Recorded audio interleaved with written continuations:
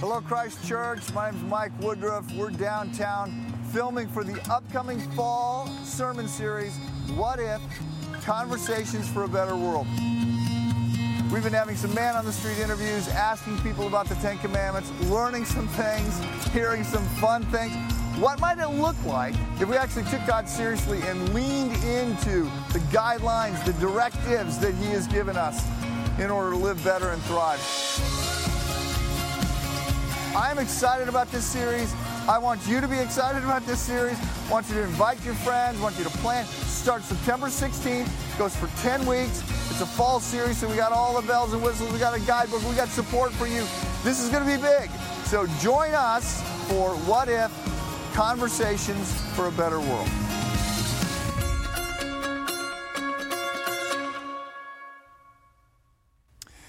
Well, good morning and welcome to the fall. Football games in 50-degree temperatures. I guess the fall is here. Welcome to those joining us at Crossroads Highland Park.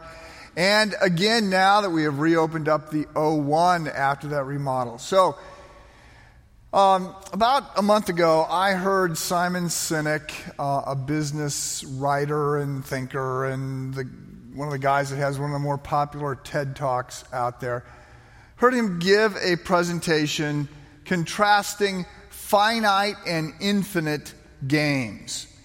And he said all this in the context of the Tet Offensive in Vietnam back in 1968.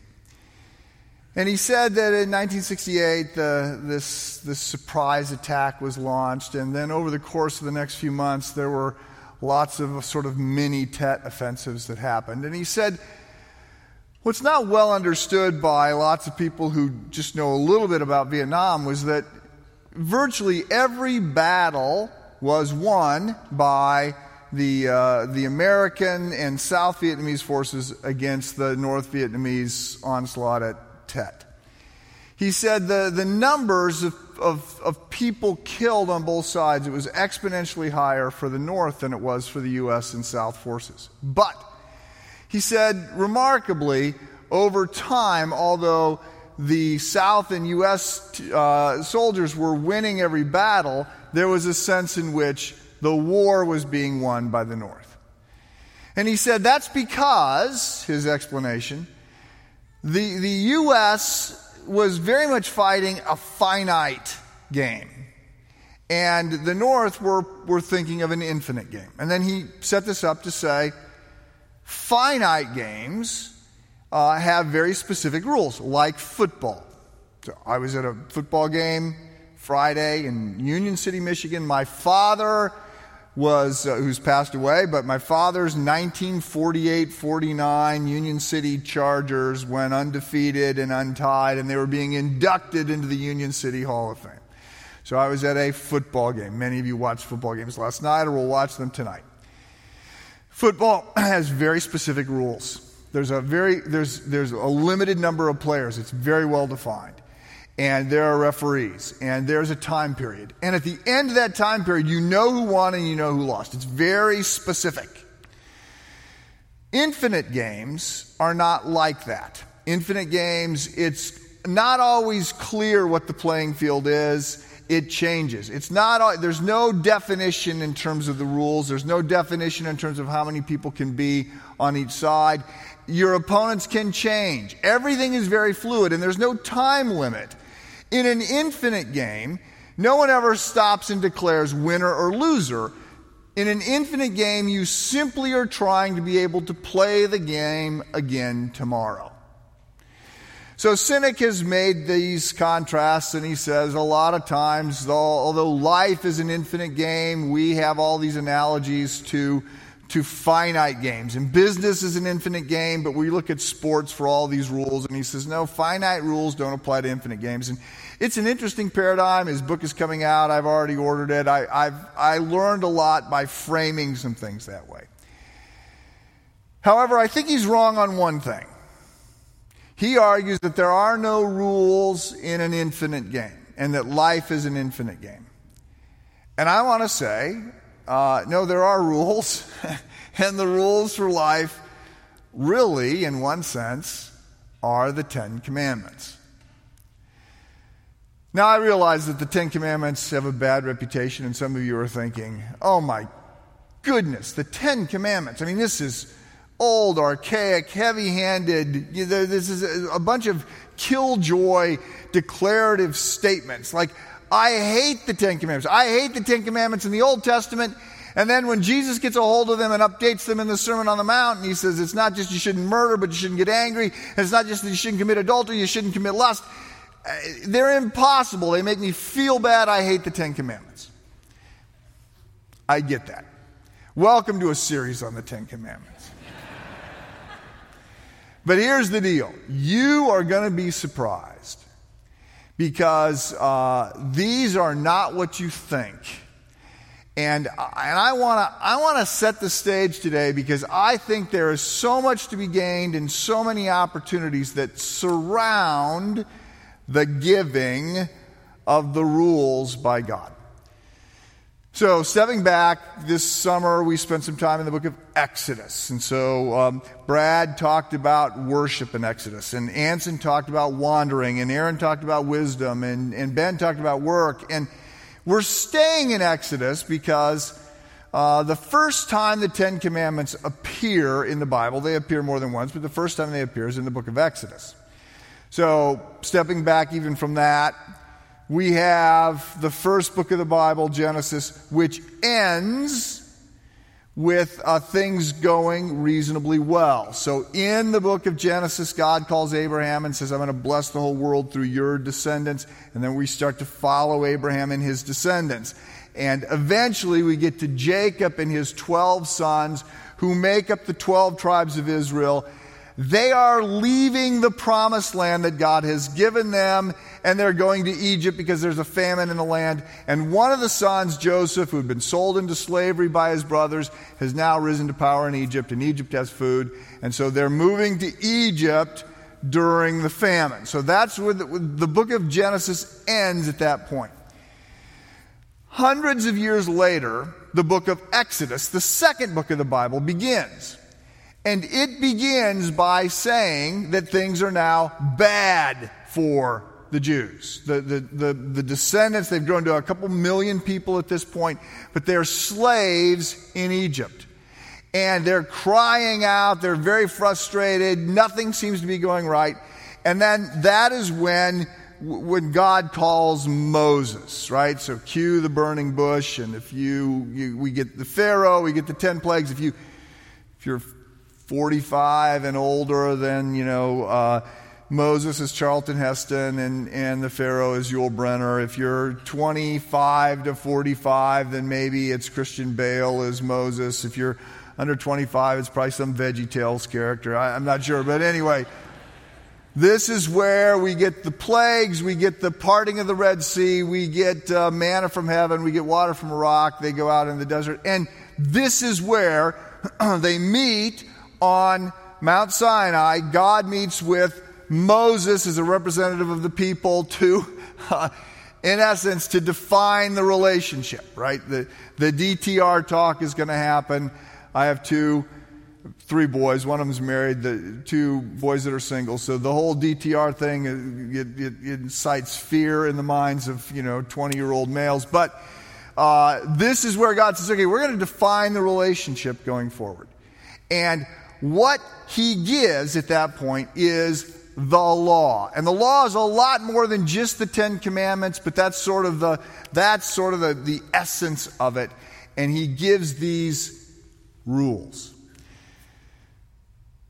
So what are the rules, and how are we supposed to be thinking about them today, several thousand years later? What are the Ten Commandments? I want to say 4 things today, only 4, about the Ten Commandments. First of all, they are a gift. They were a gift, and they are a gift today. So they were a gift at the time that God gave them, because the Jews are coming out of 400 years of slavery. They have no infrastructure. They don't know how to govern themselves. They don't know how to live successfully. They don't know how to have a society that's going to move forward. And so God, who very much needs them to survive and thrive, because he's promised The Savior of the world is going to come through this lineage. He needs them to stay alive. And they're about to head out. 2 million of them, probably, plus animals, into the desert. And they're going to be living in the desert. Right? Because they sort of have this false start to go into the promised land. And so they're going to be in the desert for 40 years. I've been in that desert for a few hours. It's brutal. How are they going to survive? Well, God gives them laws. And these laws are to shape their society. And there are civil laws because they have no lead. Moses is their leader, but God is their king. So they're a theocracy, so they get a bunch of civil law. That still doesn't apply to us today. They get a bunch of ceremonial laws that govern, for the most part, how sacrifices will be made in the tabernacle, later in the temple. But all that changes. That's the book of Leviticus. It's mostly for the priests. And all that changes because we live on the other side of the sacrifice of Christ. And the sacrifice of Christ puts an end to the sacrificial system. So the civil laws don't apply. The ceremonial laws don't apply. But then there's the moral law. And the moral law, in its essence, are these 10 words, or the 10 commandments, or the Decalogue. It's called a lot of different things. And they're given by God to the people to keep the people alive. And they are given by God, and these 10 commandments, the moral law still applies, as a gift to us to understand how the world works. So the first thing I want to say about the 10 commandments is that they're a gift from God. The second thing I want to say is that we need to think of the 10 commandments as divine insight into the way the world works. Now, for some of you, this will be the time that your mind is going to melt, because I'm going to suggest something that is very contrary to the culture in which we live. So the culture in which we find ourselves right now, just for simplicity's sake, I'll say there's two big worldviews that are out there. Two different ways to think. Two different ways to try and define reality. On the one hand, you have those that would subscribe to a sort of scientific, secular viewpoint that says the only thing that's real is what you can touch, what you can measure, what is empirically verifiable. Right? So if you can't measure it in some way, it's not real. And those who subscribe to this view of the universe, right, there is no God, there's no spiritual world, there's no supernatural world. It's only what we can touch, it's only what we can measure, it's only what can be verified empirically by science. The world is amoral. There is no morality. There are no rules to this. And if, to the extent that there are rules, it's just somebody expressing their opinion and trying to get everybody else to follow it. Or it's everybody coming together democratically to express a social construct that we're all going to agree to. For instance, we all agree that the speed limit is going to be 30, except in a school zone where it's going to be 20. Other places it might be higher, but we agree. This isn't baked into the universe. This isn't part of the DNA of the universe. We just get together and agree to certain things, and we say these are the rules, and they're imposed collectively or by a dictator. The rules get established. So there's a whole bunch of people that say there's no ultimate reality. It's just we're trying to figure this out. There's another group of people who say, in almost the opposite of the world is just real and tangible and scientific, and they say the world is spiritual and there's supernatural and we're divine and God is in us and God is everywhere. And used to be, we would call this sort of New Age thinking. And in one sense, it completely differs from this. This says scientific, secular, there is no supernatural at all. This says there's a supernatural, there's miracles happening, you got to be in touch with your soul, and all of this matters. Where they agree, both this, the scientific secular, and this, whatever we're going to call New Age, where they agree is to say, this also says there's no rules. Right? To the extent that there's a rule, it's you've got to be true to who you are. Right? You need to live into how you feel. But the only rule you've got to follow is you've got to maximize who you are and your joy and your happiness. That's in essence the world that we live in right now in the 21st century. So what I'm going to say is something the exact opposite of that. What we get in this book is the argument that there is in fact a God who is real and personal, and laws flow out of his character and are hardwired into creation. And the laws that he gives us, that he clues us into, are not arbitrary. They're not just his preferences. They flow out of who he is and what is ultimately real. So you could think of it this way. The laws that we get from God are a little bit more like the law of gravity than it is the law of a speed limit. Right? Now, it's not entirely that, because you can violate God's laws and you don't immediately fall back to earth. But ultimately, they're every bit as real as the observation. The laws of God are more descriptions of reality than they are prescriptions by God to impose something on us. And in that sense, it is a great gift to us that God is telling us how things ultimately work. Last week I had a friend in town, lives out on the West Coast, and he did his doctoral studies in the philosophy of law. And remarkably, since he completed his doctoral studies 25 years ago, I've never had the urge to ask him, like, what did you learn when you were studying the philosophy of law? That just seemed like something like, well, good for you. You studied the philosophy of law. Somebody probably should. I'm glad you did.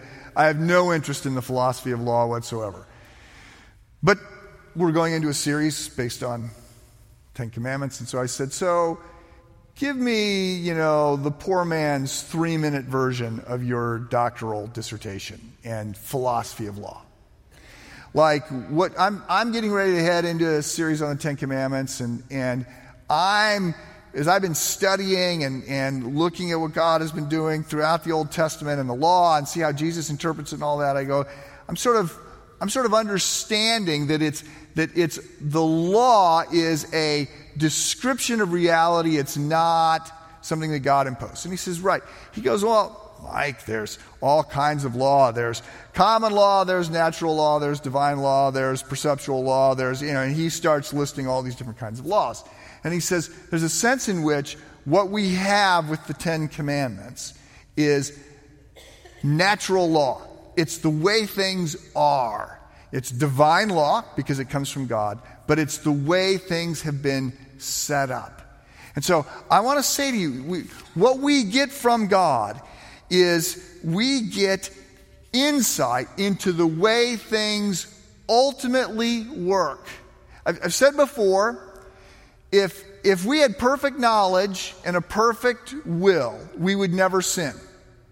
Like if we could see everything from beginning to end, if we had perfect insight and the ability to actually do what was in our best interest, we would never sin.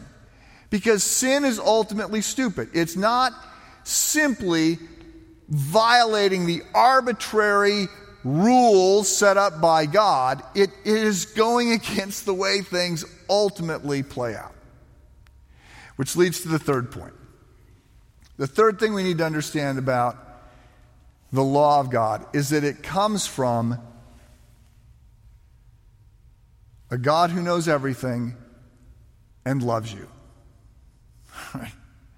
So it is perfect advice from someone who is on record as perfectly loving you.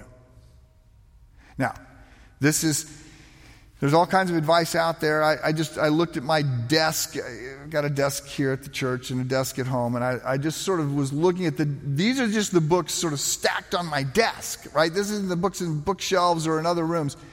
And I got all these books with advice. Right, here's Ray Dalia's book on investing, and here's Tim Ferriss's book on how to work smarter, and here's books by people on how to be in better shape. Here's books about how to run fast. Books of advice everywhere. And the problem with these books that you pick up is you don't know whether or not it's good advice, because there's a lot of people just trying to sell books. So you don't know, is this good advice or not? And what we have with the Bible, we have advice that is coming from God. And we have advice that's coming from a God who loves us. So it shouldn't surprise us that we get rules, because every religion has rules. Right? Every religion has a list of rules. Here's the difference between the rules we get here and the rules we get in other religions or at Barnes & Noble's books or wherever. We're getting advice here from God, and we're getting advice here from a God who has gone first to demonstrate his love. So the first place that the Ten Commandments show up is in Exodus chapter 20. So if you back up into Exodus chapter 19, you see something that's very important. Exodus 19, what we get is God says, okay, I brought you out of Egypt. Now, obey. And here's the deal. Every other list that we're going to get is follow this list, and then you'll be accepted. Keep these rules, and then I'll be for you. And what we get in the Bible is, I'm for you, now here's rules. Not to be accepted, but here's rules for life that will work and will cultivate greater intimacy between us. Right there. So, hopefully, you understand that we are saved by grace through faith, not of ourselves. It's a gift of God, right? Our relationship with God pivots around the work that Jesus Christ has done. What is sometimes misunderstood is the belief that, well, that's the New Testament, but in the Old Testament, we are saved by keeping the law. No. That's not what the Old Testament says, and that's not what the New Testament says about the Old Testament. Abraham is saved by faith. Right? It is a gift of God. And the big story that unfolds in Exodus is God does all of this stuff for his people. They've done nothing. He does everything for them. And then he says, now that I have rescued you, here's rules about how life will work and about how you can become the person you want to be and how we will have greater intimacy. Right, so we saw a faith story about adoption. Adoption is a big biblical concept. And it's a great image, because when a baby is adopted, right, they've done nothing to earn that. That's not the way this goes, right? Nothing to earn that. But then you get invited into the family, and it's like, here's how life works. Here's how family life works. Here's how our relationship works going forward. So what we get from God is advice about how to live from someone who is on record demonstrating his love for us. And of course, as we go into the New Testament, we see that God does everything for us. He risks more. He risks more proving his love for us than we're ever asked to risk. Right? He has gone first. So, The Ten Commandments are a gift. The Ten Commandments are insight, divine insight from God about how life works. They're divine insight from a God who is on record proving that he loves us. Number 4. And there's lots of other things that could be said about the Ten Commandments. I mean, it's the basis of Western law. It's worth noting they're brief. And we get rid of the Ten Commandments and we end up with like 35 million laws to replace them, right? I mean, it wasn't a good trade. So there's a lot of other things that can be said about the Ten Commandments. I want to mention one other thing to just go right at this idea that they're negative. And I want to say the Ten Commandments are very positive. So for starters, they're not all thou shalt not. There are some thou shalt. Secondly, it's worth noting that I don't think it's a negative thing to say, don't murder somebody, don't lie to somebody. I mean, these are not necessarily negative things. But more than that, it's worth pausing to understand that there is a grand positive behind every negative. So the command not to murder is actually a celebration of life. The command not to commit adultery is a celebration of marriage and family. And to state something negatively is actually very small in terms of its restriction. Right? So parents, you have a 6-year-old and you say, you can go outside and play. You can play outside. You can do whatever you want. Just don't cross the street. Right? Just don't cross the street. You can do whatever you want. There's a nearly infinite number of things that they could do. But what do? I'm bored. I can't do anything. You don't let us have any fun.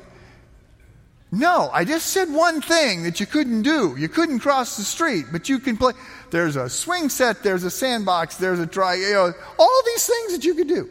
But the limit, when we're told what not to do, that's actually very small. This really came home to me when 15 years ago Sherry and I were traveling. We were in Belarus. This is part of the former Soviet Union, and we were with friends there who've been here, remarkable leaders in the church in Belarus. And they were taking us on a tour of a Soviet-era museum. And it is sort of fascinating to be in this Soviet museum and to think about all this stuff. And mostly it's just military stuff. And we're going from one room to the next, and all of a sudden, at the end of one room, there was a door. The door was wide open, but there was a big door. It wasn't just a regular door, big door. It's open, and Sherry and I both start to walk through. And Dima grabs us and says, no, stay here. And then he and Alona have this conversation in one of the 6 languages they speak. And then he leaves and he comes back a few minutes later and he says, okay, we can go. And I asked him, I said, so what was that about? And he said, well, you're an American. He says, Americans think if someone isn't specifically telling me I can't do something, then I assume I can. There's a door. I can walk through it. It doesn't say don't enter, so I can walk through it. He goes, in Russia, you never assume you can do anything unless you're invited to do it. Right? So, the commands that we get, the 10 commandments that we get, are by and large limited to there's a few things that we're being told not to do, but everything else is open. They're very positive. They are insights into the way life works. They are a gift from a God who loves us. So, I'm going to ask you to do 4 things as we leave. 5, maybe, but as you leave, you'll get a book, this book, What If, and there's opportunities, to get in a small group, and there's a couple times during the course of the series that we're going to invite you to invite friends to conversations for a better world. So, but 4 things very specifically as it relates to the 10 Commandments. First of all, learn them. So, this is not a big ask. And I want to spare you the embarrassment that many suffer who are on record as saying, oh yes, I agree with the Ten Commandments. I think the Ten Commandments are important. I base my life on the Ten Commandments.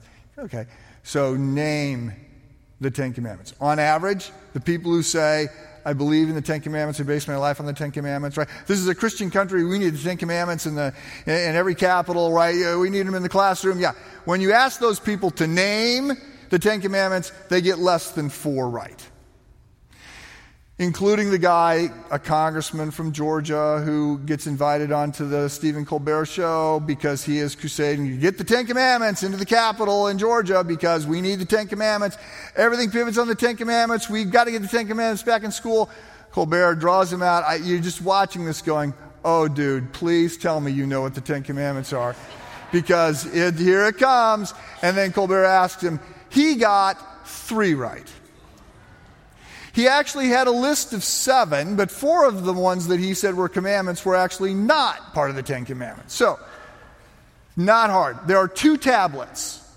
So, 10 commandments. The first tablet has 4 commandments on it, and they're vertical. So, no God but God. We're to not have idols. We're to worship God in truth, not to have anything that's representing God. We're not to diminish the name and honor of God.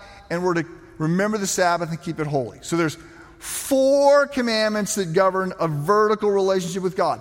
There's then 6 commandments that govern our relationship with each other. So, number 5, honor your parents. Sort of the foundation for the family and all of society. Number 6, don't murder. Number 7, no adultery. Number 8, don't steal. Number 9, don't lie. Number 10, don't covet. They're so much bigger than that, but you can learn a little bit about it. There's 10 of them. You can do this. So over the course of the next 10 weeks, you want to be sure you get the 10 commandments. At least get in the 90 percentile, right? I mean, come on. And don't go on any talk show until you absolutely have got them nailed down. Second thing I want to encourage you to do with the 10 Commandments is to meditate on them, is to reflect on them.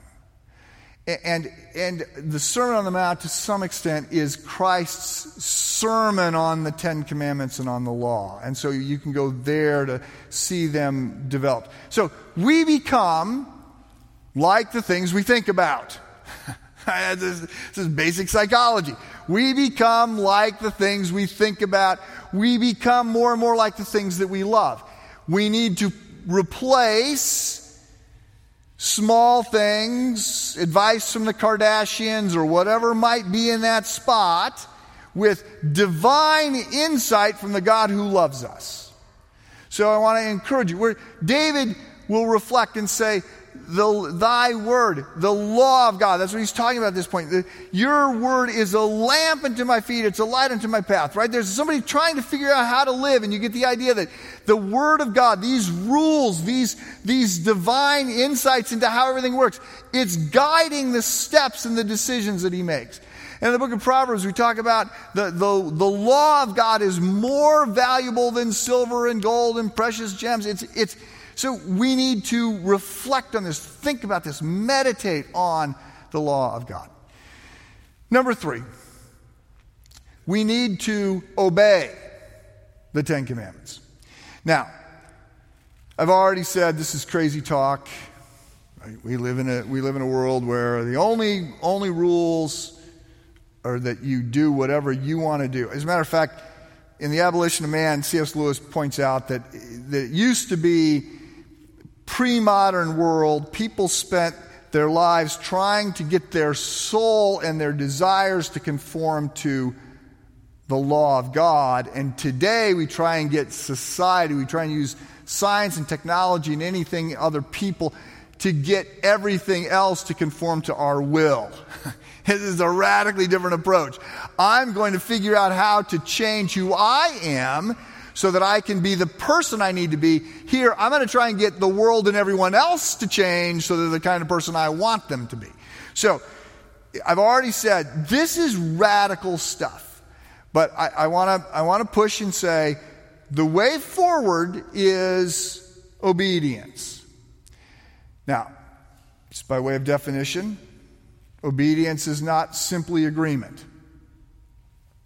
We're empty nesters now, so we've moved through the stages of parenting. You know, you're a caretaker, then you're a cop, then you're a coach. We're now consultants, which means we try not to offer advice unless we're asked, but we've sort of moved through all these phases. So we're not in the coach or in the cop phase where we're giving rules or we're offering encouragement, but there was a time when we were doing that, and we learned that getting agreement is not the same thing as actual obedience. Okay, yes, you said you were going to do it, but you didn't do it. Those are two radically different things. You agreed you were going to do it. You didn't do it, right? So, obedience is not yes. It's not just a head nod to the Ten Commandments. We say obedience is hard. And in the moral realm, we have very little experience with obedience today. So I will explain obedience in the context of the physical realm, because some of you know all about physical obedience. I mean, when the alarm goes off, we don't want to get up. I don't want to get up, right? And when it comes time to eat, there's things I want to eat. My new deal, because I heard somebody say this, was to ask what the special is at a restaurant and then say, that sounds wonderful, I'll have the oatmeal. You know, it's like, yes, there's stuff I want to eat, or many of you are the CrossFit, disciples, right? Whatever the coach tells me, I'll turn over tractor tires and I'll run wind sprints and do burpees and I'll do all this stuff because I want to get in shape. And that's going to take effort. You don't fall into shape, you fall out of shape.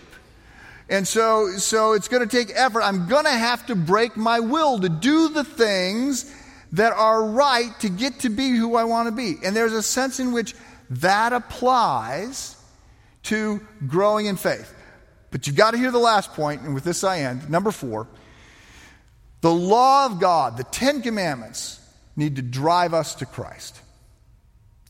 So I said that there are 3 types of law. I said there's the civil law, the ceremonial law, and the moral law. There's 3 types of law. There are 3 purposes for the law that were given by God. Number 1 is to give us guidelines about how to live. So the law gives us coaching about how to live successfully. Number 2, the law is there to restrain evil, to make a society that works. The third purpose of the law is to help us understand that we need a Savior, not simply an example. Right? The law is there, so we have an objective standard, and we say, okay, as opposed to looking around and saying, well, I'm better than he is, I'm doing better than she is, I'm in the top half of the curve, I'm in the top 1%, whatever it is, I go, no, here's the objective standard that I'm supposed to follow. Here's the law. This is what it means. Okay, so when you look at the law, you go, yeah, no, I can't do that. Each of the 10 Commandments, we will come away going, yeah, no, I can't do that. Like, I can't do that. I can't be that person 100% of the time.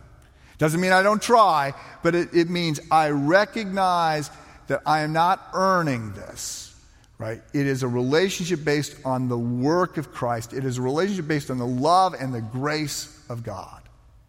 So the 10 Commandments, they serve to give us a light down a path that works, and they also continually drive us back to Christ and our need for a Savior. Not just an example. He is an example. We need to follow His example, but He's not simply an example or a teacher. He is first of all a Savior. So I would submit to you, what would your life look like if you took these commandments seriously and you let them shape your life? What would society look like if we took these seriously? We're going to head down that path. Let me pray for us. Father, thank you for your word. Thank you for the law. Thank you for a Savior, your Son. Guide us, direct us, help us to understand who you are and what we're being invited into. Help us to understand your love for us, and that the law is an incredible gift and blessing. May we increasingly follow it as we seek to follow you.